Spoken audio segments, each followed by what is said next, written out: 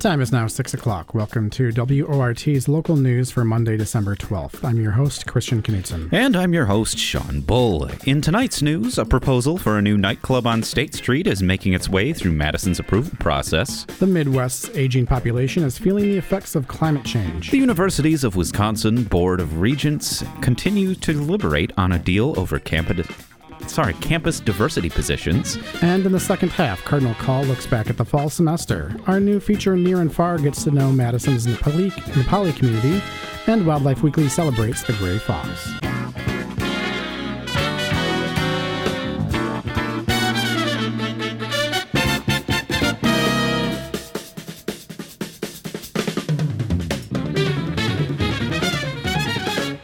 This is Christian Knutson and Sean Bull with your local news, coming to you live from the WORT studios on Bedford Street in beautiful downtown Madison. Here are tonight's headlines. Wisconsin residents are set to see the largest increase in property taxes in more than a decade, according to a new analysis. But new state tax credits will help cushion the blow for homeowners, reports the Milwaukee Journal-Sentinel. The Wisconsin Policy Forum analyzed preliminary figures from the State Department of Revenue. They estimate a gross property tax increase of about 4.7%, which would be the largest jump the state has seen since 2007. Analysts say the increase is due to a combination of inflation and local hikes used to fund education. But the report says the net effect for most taxpayers will be more like a 2 or 3% jump. That's thanks to tens of millions of dollars in the state budget for tax credit programs that will offset local taxes. A bill that would overhaul how Wisconsinites vote for congressional candidates got its first hearing today at the state capitol, the Associated Press reports. The measure would create a system of so-called Final Five voting, where voters would sort a field of candidates by preference from 1 to 5, regardless of party. This form of ranked choice voting would also eliminate separate partisan primaries. Both Republican and Democratic lawmakers have signed on as sponsors of the bill.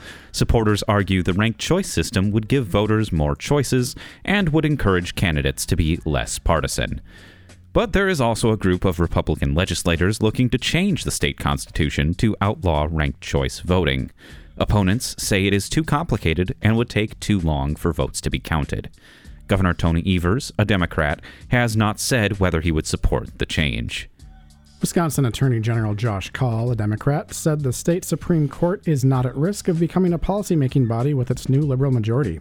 Yesterday, he told the Capital Times that justices will focus on legal and constitutional questions. In the coming months, the court is expected to rule on several high-profile cases. One lawsuit is challenging the state's school choice programs, and another is challenging Act 10, a Walker-era law that restricted collective bargaining for public sector unions. The court is also expected to issue their much-awaited ruling on a lawsuit challenging current legislative district maps. According to Kaul, the Wisconsin Supreme Court is likely seeing this uptick in lawsuits because of the governor's ongoing stalemate with the Republican-held legislature. Kaul also fielded questions about a possible bid for governor should Governor Evers decide not to run for a third term in 2026. Kaul said he's focused on his current role as state attorney general, but, quote, "we'll see what the future holds," unquote. Political battles are continuing over diversity programs at Universities of Wisconsin schools. But a new analysis shows that progress on racial diversity has been slow and uneven at UW campuses, Wisconsin Public Radio reports. A study by the Wisconsin Policy Forum shows that underrepresented minority students attending UW schools still make up less than 15% of students. And while numbers for some groups, including Latinos, have grown over the past 3 decades, the percentage of black students has remained almost unchanged since 1990. The report found similar trends for racial diversity among staff and faculty at UW schools. Meanwhile, this morning, the UW Board of Regents met in a closed session just days after they narrowly rejected a deal that would have them dissolve DEI programming in exchange for state funding. The Regents are looking to schedule a do-over vote tomorrow at 5 p.m. The Milwaukee Journal-Sentinel reports that it's the board's 5th meeting in 7 days. The Daily Cardinal reports that this time, the deal is expected to pass, with the additional support of one regent who voted no on the deal on Saturday. Milwaukee's controversial city attorney says he is running for re-election. Tierman Spencer made the announcement yesterday on social media, the Milwaukee Journal-Sentinel reports.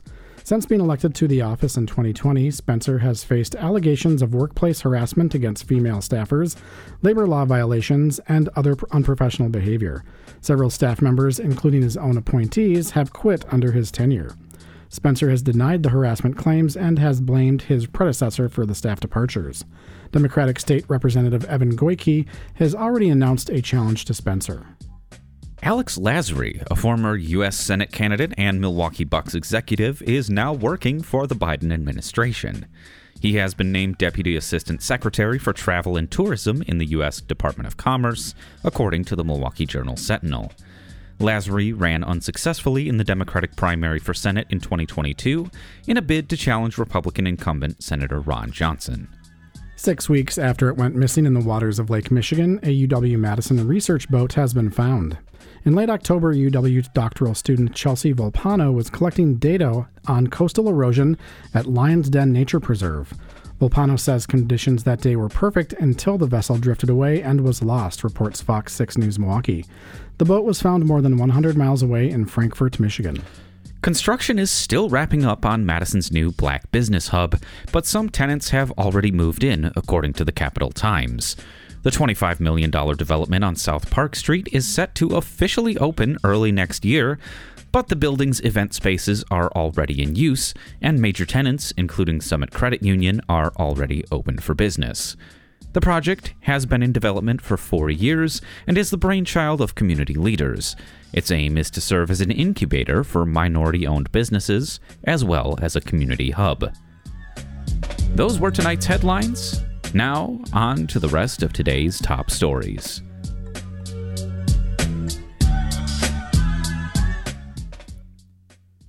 Madison could get a new nightclub opening on State Street as early as next summer as the city approval process progresses. WORT reporter Lila Grubb has the story. The new club would be on the 100 block of State Street, where Diego's Mexican Grill closed up shop 8 years ago. The two-story nightclub, called Cielos, would be able to accommodate up to 250 patrons. Cielos would feature a bar and offer small plate foods. The owner, Susan McKinney, says that they plan to draw in an older crowd, folks in their 30s and 40s who are interested in the electronic music scene. McKinney also owns Soto Nightclub on North Henry Street, making Cielos her second nightlife venture in the city. Much like Soto, Cielos plans to have multiple safety measures in place, including cameras, metal detectors, and security personnel equipped with ID scanners. McKinney says that they hope to create a safe and inclusive environment both inside and around the club. Aside from the weekend clubbing, McKinney plans to offer small community events on weeknights, like food tastings, dance classes, and beverage taste and learn nights. Last month, the city signed off on a beer and liquor license for the venue and an entertainment license. And just last night, the Plan Commission approved the club's rezoning, with the expectation that noise levels would remain low outside of the building. Speaking last night to the commission, McKinney assured members that she values being a respectful neighbor on State Street. I really do value being a good neighbor, and as such, I don't want to intrude on the neighborhood's peace and quiet, and I have no objection to complying with that condition.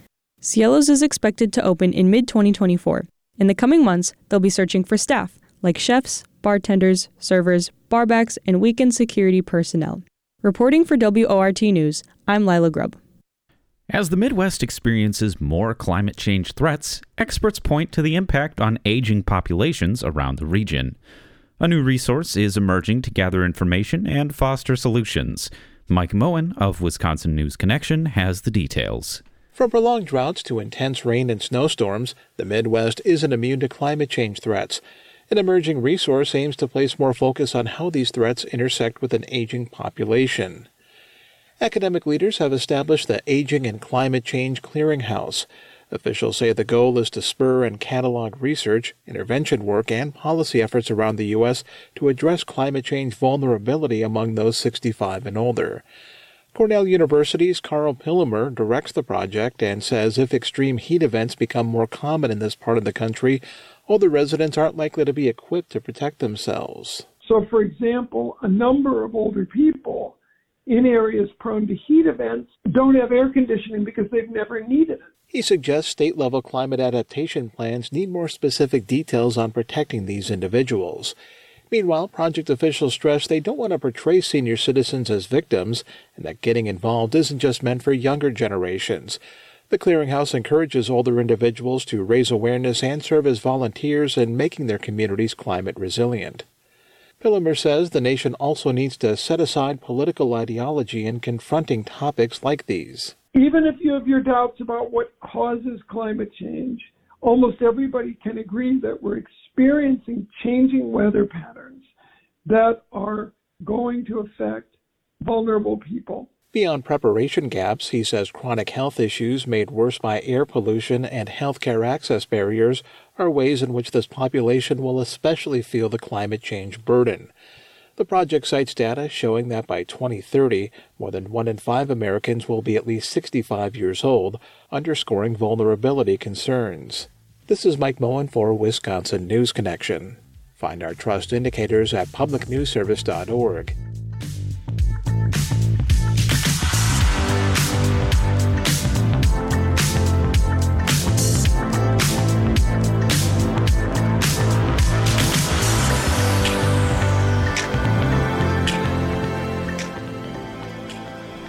It's now 6:16 p.m., and you're listening to the live local news on WORT.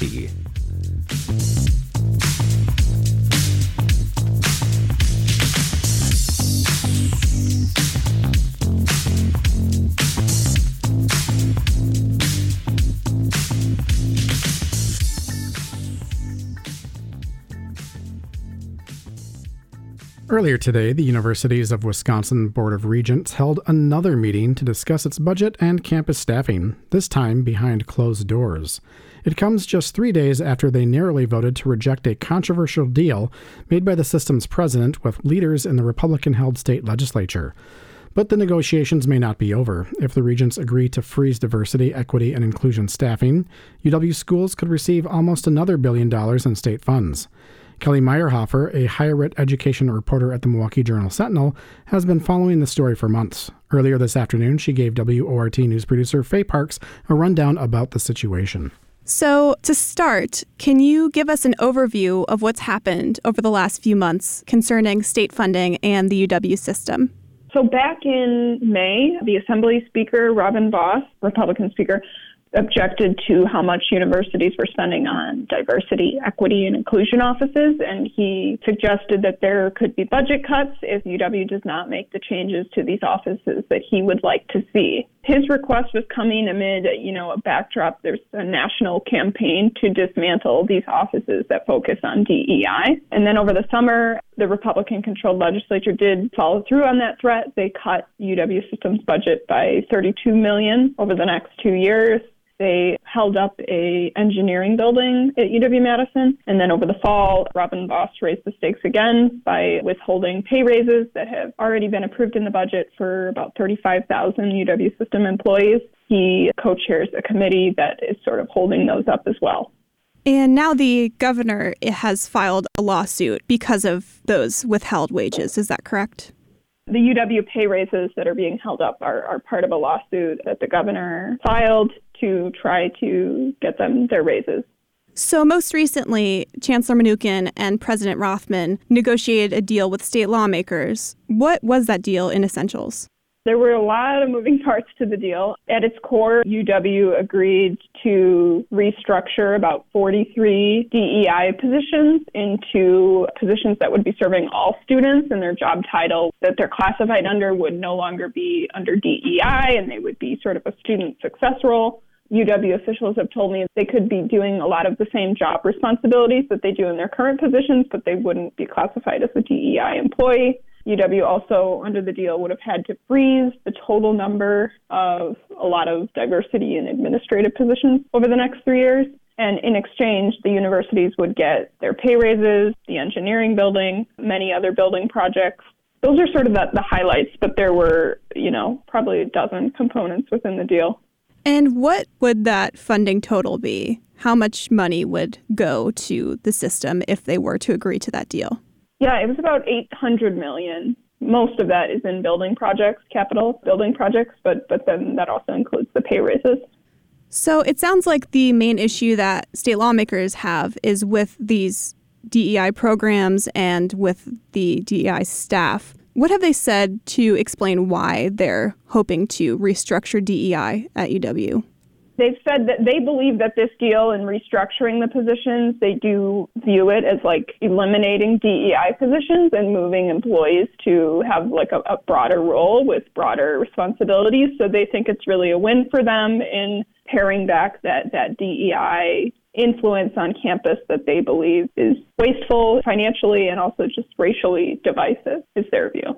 At the beginning of this year, the conservative Manhattan Institute outlined how legislatures could ban public colleges from having diversity offices, hiring diversity administrators, requiring diversity training. So across the country, there's been, dozens of states that have introduced bills targeting DEI on campuses. Republicans think it's wasteful spending and causing a lot of racial division. I think the people who work in those sorts of offices say that their work is misunderstood, and they serve a critical role in helping students who have historically been shut out of higher education get into and through college. On Saturday, the Board of Regents narrowly rejected that deal with the legislature. Have you heard from any of them? What did the regents say about that vote? Yeah, I'm 5.5 years into covering UW here in Wisconsin, and it was the most shocking Board of Regents meeting that I've ever sat through. They're quite stuffy, scripted affairs typically, and this one was anything but that. UW does not call meetings unless they have the vote. So sometime in the 24 hours when this meeting was called and when the vote was taken, people changed their minds. And that could be to a couple different things. There was a lot of public pressure when the deal terms came out on Friday from students, from employees on the campuses, from Democrats in the legislature who viewed the deal as selling out, students and employees of color in exchange for a bunch of money. There was also a lot of passionate pleas from board members who were voting no to reject the deal. And I think that testimony, along with the public pressure, convinced, at least one board member to change their vote. And then the deal collapsed on Saturday. The latest report is that the regents met again this morning behind closed doors. Do you have any insight into what took place? Has there been any information on that yet? Yeah, they just went into closed session a couple hours ago, so I'm still, trying to figure that out. They're obviously kind of discussing where to go from here. Robin Voss has said he's done negotiating. I don't know if they're considering, re-voting on the existing deal, or they're thinking of, what other options are available to them. I think it's the question everyone wants to know is where does the board go from here? And so what is ahead? What should people look out for or pay attention to in the coming days? Yeah, I think the key question is, can they salvage a deal? Is there a different deal, different terms that Republicans could agree to? Publicly they said that they are done negotiating. I don't know what's happening behind the scenes. I also think President Rothman, is in a very difficult position. And so it'll be interesting to see how he handles this, given that his negotiating of this deal fell apart. How badly needed would you say that almost $1 billion worth of funding would be to the UW system? Can they get by without it? Can they wait on the governor's lawsuit? Or is this something they really need to obtain soon? Yeah, I think that's the key question that the board is talking about probably right at this very moment. They're still meeting right now. I think, from the perspective of those who voted against the deal, they, gave comments that were indicative of, we can wait. We're going to get our pay raises through this lawsuit the governor filed. We're going to get the engineering building because it's a project that the public, the business community, many Republicans have even said, we strongly support this project, and it's just being held up by the Assembly Speaker. So some of them are hopeful that they don't need to resort to making concessions on DEI to get these priorities funded.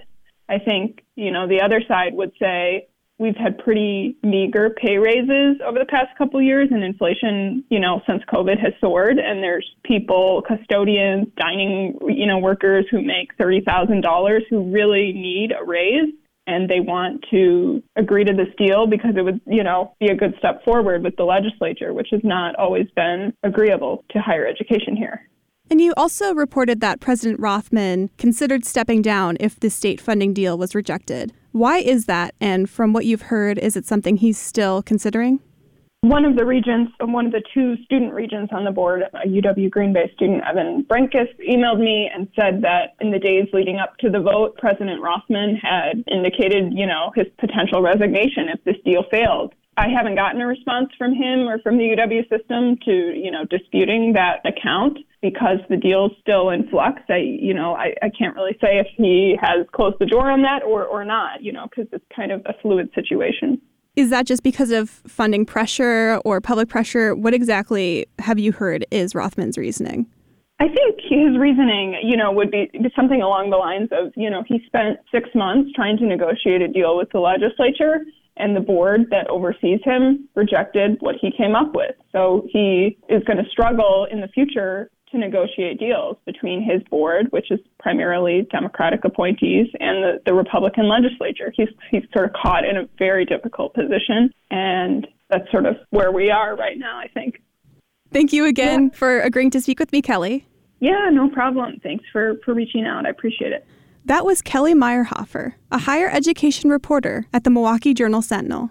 She's been covering the UW system's Board of Regents as they negotiate campus spending and state funding. She says this is still a developing story. The regents may wait for the governor's lawsuit to make its way through the courts, or, ultimately, decide that the legislature's funding offer is too valuable to pass up. In the meantime, the future of DEI at the UW system is in flux.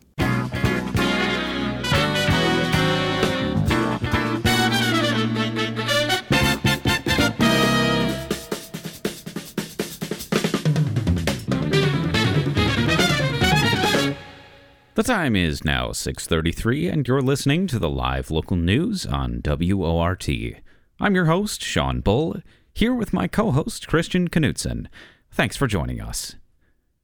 On this week's Cardinal Call, feature contributor Gavin Escott recaps UW-Madison's fall 2023 semester. He spoke to the Daily Cardinal's editor-in-chief, Drake White-Berge, and managing editor Tyler Katzenberger to get their perspectives on campus happenings.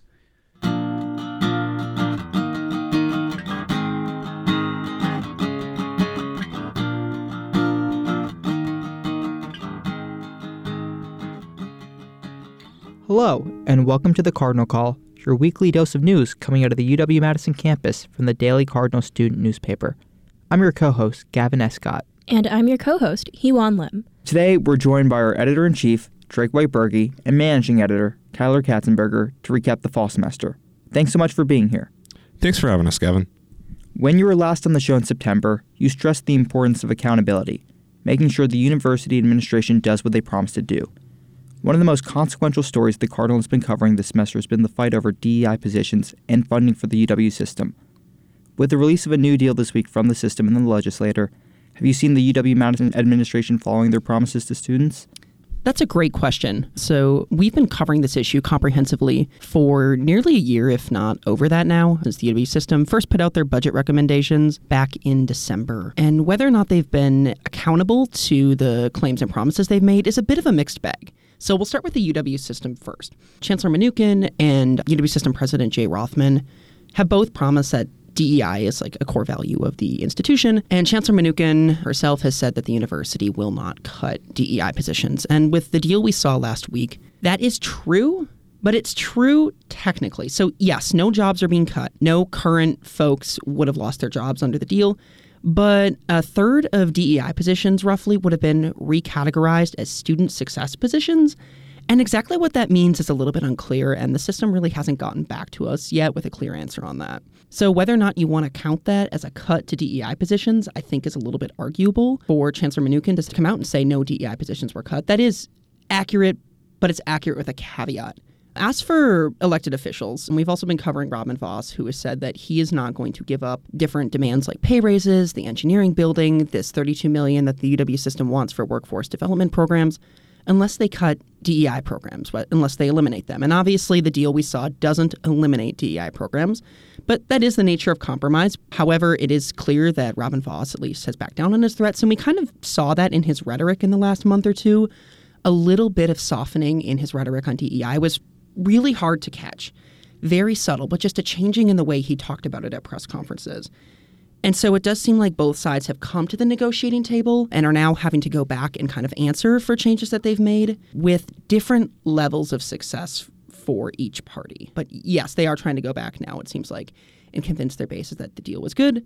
But obviously that all now kind of blows up now that the deal was narrowly voted down, I should say, by the Board of Regents. As you mentioned, the deal was voted down, and the Cardinal did great reporting on that yesterday. But does it look like both sides are going back to the drawing boards, or is this going to be put on hold for a longer amount of time? Well, from what I've seen, Robin Voss told, I believe it was WisPolitics, but I could be wrong, that was like his best deal and that he wasn't going to go back to the negotiating table. Whether or not he will, I don't feel like I'm in a position to say whether he will or won't. But I believe that Mnuchin and Rothman and Governor Tony Evers has all signaled that they still want negotiating to continue. They still want to make sure that the best possible outcome for everyone happens. And I believe they're going to at least continue to want to negotiate for this. UW-Madison, I know, really wants its engineering building. The UW system really wants its money to get released from the legislature. I know Robin Voss has said that was his best and final offer, but I think negotiating will probably continue at some point in the future.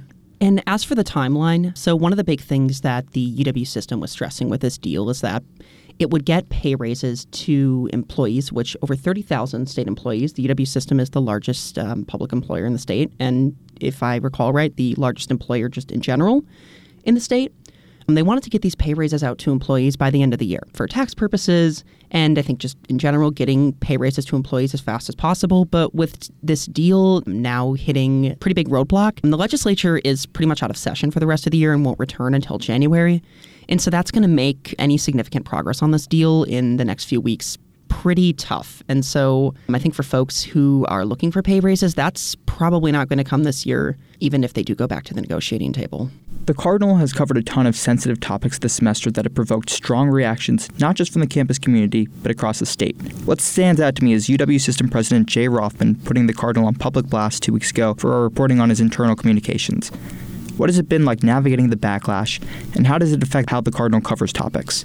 Well, it's certainly been an exciting journey, to say the least. I don't think the Cardinal has received any attention like it has this last semester in quite a while. So especially, for all of us, it was very, I won't say fun, but it was, a new situation to navigate. I don't know if there's any precedent for the UW system president calling out a student newspaper publicly on Twitter before. And so our first reaction was, what do we do? I'm not sure. But, we looked at our reporting in this situation and, any other situation where people are giving us a high level of attention. We look at our reporting and we see, we look at it and we see what it is, and we're like, okay, this was a good story. We stand by it.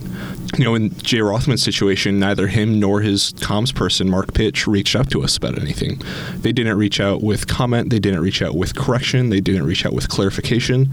And to us, that means the story stands. It stands on its own. It's correct. The information presented in it was factual, and it was mostly just Jay Rothman upset that we were talking about his communications. If there was something wrong with our story, they would have reached out to us with a correction or a clarification or something along those lines, but they didn't. So, we think it was a great story. It was very good, well-reported, original, and it had big implications across the state, both at UW-Madison and at all of the UW system schools. So for us to be doing that kind of reporting and to get this statewide and in some cases even national attention for what we're doing, we think that's great. Drake, Tyler, thanks so much for joining us today. Thank you for having us, Gavin. That's all for the Cardinal Call this semester. We'll catch you back in January. Check out more news and stories at dailycardinal.com. Next semester, there's going to be a different person in my place, but I'm very glad I got to talk to everyone and share some great news coming out of the Cardinal and WRT. This has been the Cardinal Call, created by student journalists at UW-Madison.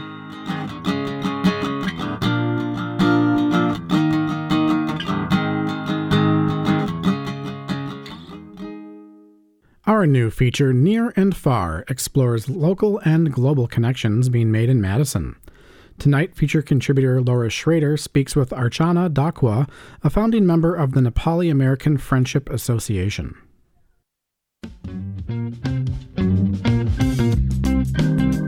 Hello and welcome to Near and Far, a series about the connection between the local and the global in Madison. I'm your host, Laura Schrader. This week, meet Archana Dakwa, founding member and former executive board member of the Nepali American Friendship Association.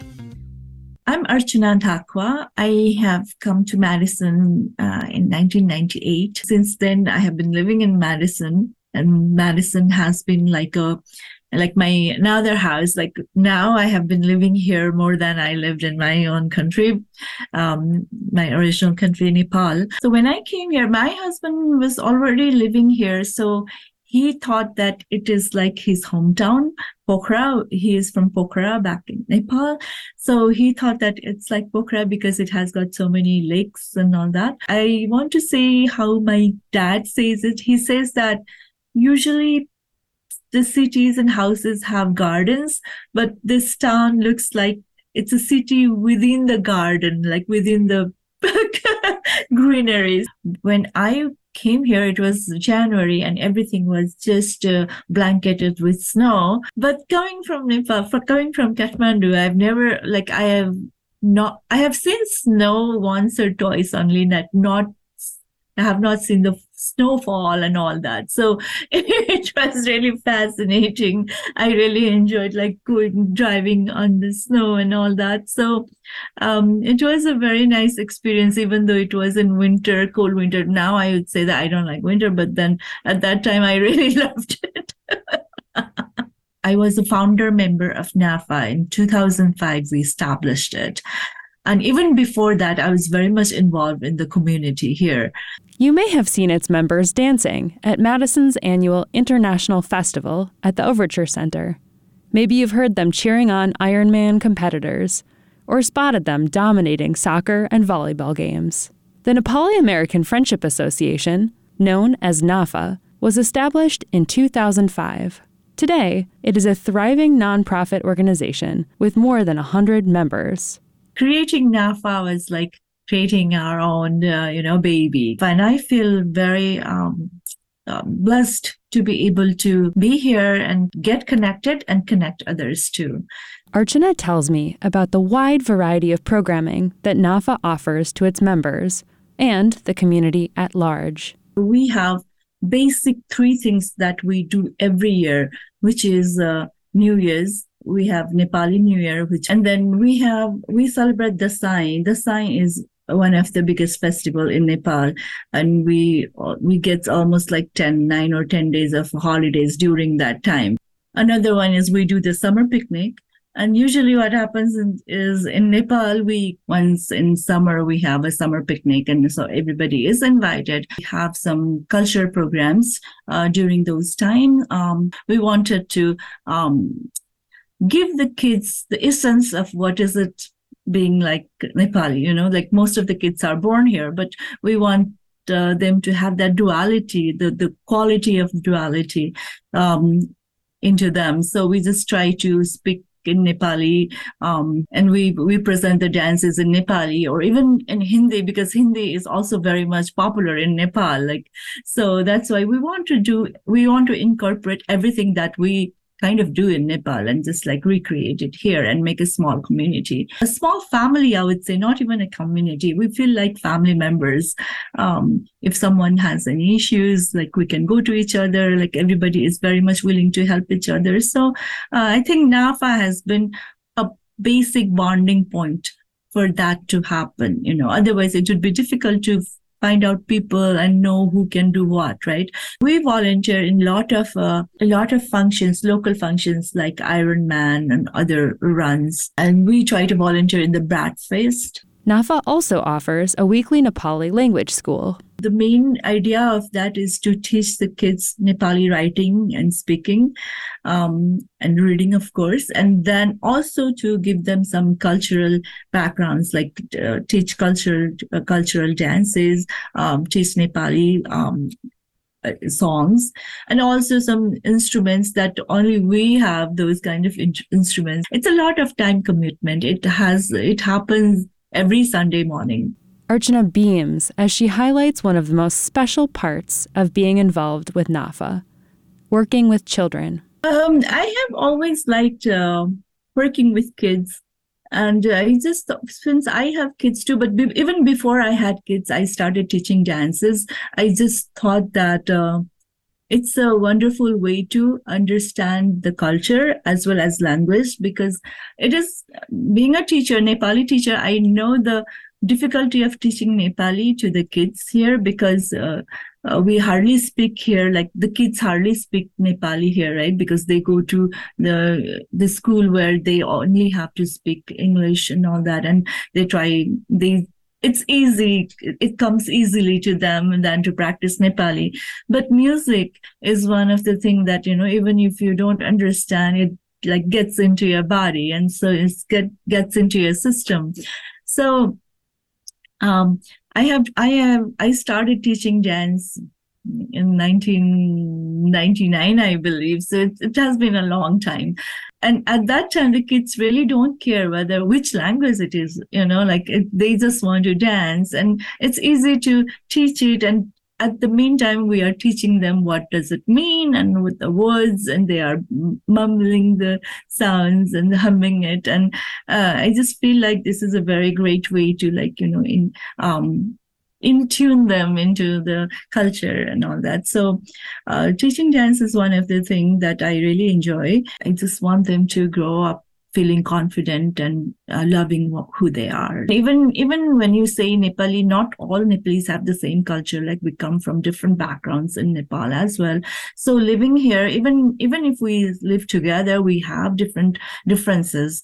But being in a community, celebrating same thing and all that, I think that brings some sense of identity, sense of belonging. I feel very proud and lucky to be in this community and be part of NAFA.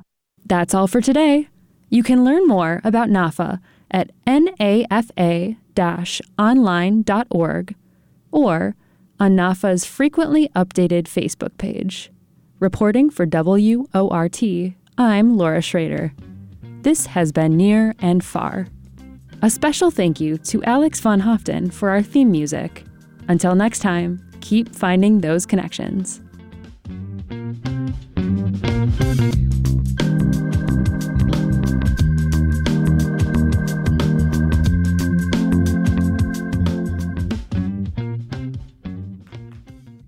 On tonight's Wildlife Weekly, feature contributor Jackie Sandberg celebrates the red fox's rare and understated cousin, the gray fox.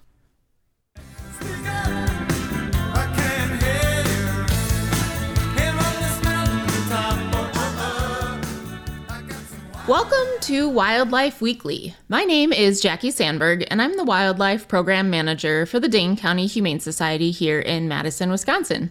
Each week, we choose a topic related to wildlife rehabilitation or the environment, and today I want to talk about the differences between gray foxes and red foxes. We've had a lot of foxes come to our wildlife center this year, including a gray fox, which is not very common for us to see, and our red foxes, mostly wild, but we've also had a domestic fox that is still in the vulpes red fox category. But the domestic fox, there's also a lot of different morphs of those different species, primarily because of their interest in the human population because of their fur coat, which is historic. Unfortunately, it's a part of our kind of history as people with the want of fur pelts and fur coats over a long period of time, that some of those species were bred just for their coat color. Now, our domestic fox is actually going to be on a plane sometime this week to go to the San Diego Zoo, so very exciting. It's going to be an educational ambassador. So we won't talk about domestic foxes today, but I did want to celebrate this exciting news that our first adult gray fox has been released in more than a decade. Gray foxes are just so beautiful. And I love red foxes too, don't get me wrong. But gray foxes are kind of a special fox species. So if you don't know about gray foxes much, it's probably because you haven't really seen them. There really aren't very good population estimate studies that have been done about the gray fox. The last one is about 1975 when there was a really good one done, estimating maybe about 3,000 to 4,000 gray foxes that were present in Wisconsin. Although that report did also indicate that they were on the decline, probably because of hunting pressure or habitat loss. So not very many in our state, mostly concentrated to the southern area of Wisconsin because they are very particular about their habitat needs. They like the driftless area. And what better place than Wisconsin to have the driftless area, right? So gray foxes are one of the only true tree climbers in the fox species. So I think that is really amazing. So the foxes that can climb trees are ones that are going to maybe have a little bit of a different food source or ability to, stay away from predation. They've got a place to hide. Red foxes can sort of climb, but not really. They can't really truly climb. They can jump really high. So they say that the gray fox is the true climber of the foxes. The specific diet that gray foxes have really just varies by where they're living and what the season is. Most of the time, it's going to be small mammals. So cottontail rabbits, eastern cottontails, are probably their most important winter food source, according to the UW-Stevens Point Research Category Database. Really awesome to look this up, by the way, if you're ever interested. They have a whole biology vertebrate collection. So uwsp.edu. Anyways, they eat mostly mammals, but mice, rats, other rodents. And then in the summer or the fall, when you've got more of the fruit-bearing trees that are starting to populate, we've got grapes, a lot of apples. There you go, climbing trees for that. But they'll also eat corn and elderberries and acorns and seeds. And sometimes they'll even go for some birds, some squirrels, and then occasionally a deer carrion, which is maybe something you'd think of from a coyote, for example. But really, they're going to be eating more of those small mammal species and then some insects as well. So occasionally you might see them grabbing a cricket or something very large. So they're usually more of the nighttime foxes, right? So more nocturnal to crepuscular. Crepuscular meaning dawn and dusk timeframes. And they are a really neat, smaller species than the red fox. So the red fox is going to be about anywhere between 6 to 15 pounds heavier and bigger than your gray fox. Sometimes they can have similar features, but truly the red fox is bright red and the gray fox is much more mottled gray. So they have differences that you can tell. The red fox is going to have the black legs, can be kind of more of a frosted black to blonde, but the white tail tip is really what distinguishes them from the gray fox. So the gray fox is going to have like a belly, the front neck area, and the chest that have whitish in color. And then otherwise they're going to have gray. And they have kind of short, stocky legs. So that's another way that you can maybe tell the difference between the two. The gray fox is going to like your deciduous forest, and according to a study that was done in 1985, they did say that they really prefer covered bluffs and hills that are adjacent to woodland and farmland, and that way they have a lot of different edge habitat. If you haven't heard of edge habitat, it's something we talk about in conservation terms when there are areas of food where the trees are cut off, but then you might have an increase in species that, for example, like rodents, that maybe use those habitats where an animal can live on that edge, meaning they can stay hidden in the forest, for example, and then be able to find a really good food source like mice who will use a non-wooded area, so like a farm field. They do actually prefer that so that they have better food to hunt, which is kind of neat. And then otherwise, they kind of like to have a large home range. According to that same 1985 study that I am referencing here, their ranges are actually quite large. So anywhere from 31 to 765 acres. So that's a huge amount. But that does decrease, obviously, when it comes to breeding season, which is going to be in typically about the February time period. So that's when it starts, and then it goes through March. And they do breed about 2 to 4 weeks later than our red foxes do. So a little bit delayed in case we're looking at pup season here. We have gray foxes, we have red foxes. The gray foxes, like I said, really encompassing the driftless area. Our adult fox that came in with head trauma, suspected probably from being either hit by a car or something, but successfully recovered and was able to be re-released back where its home territory was, which was actually in the La Crosse area. So it was a bit of a distance for that fox to be released. But otherwise, it was a long period of time, but a really great one. Really cool to be able to design a cage for this species, to have lots of vertical climbing space, be able to provide it with some different foods because of how interestingly variable the diet is, and just really be able to get a good grasp on how different they are than our red foxes in care and what their needs are for rehabilitation. It was a fun experience knowing that we don't really get to see very many, and that this one was kind of a first and very successful adult case that we have had at DCHS. So if you're out at night, maybe you'll see a gray fox. If you're in the driftless area, maybe you'll see a gray fox. Some of you might be listening and maybe do participate in the hunting season. We'll see gray foxes. Well, however you see them, appreciate them for what they are. They're beautiful creatures, and we really love them very much as rehabilitators. And we hope that their populations do a little bit better in Wisconsin, especially if we can keep their habitat here really good and pristine and hopefully be able to share space with them. So thanks for listening today here on WORT. We've been talking about the differences between gray foxes and red foxes in Wisconsin and celebrating the success of a release just recently of one of our adult gray foxes. So if you have any questions about wildlife or if you find any animals that are sick, injured, orphaned, give us a call at 608-287-3235. This has been Wildlife Weekly.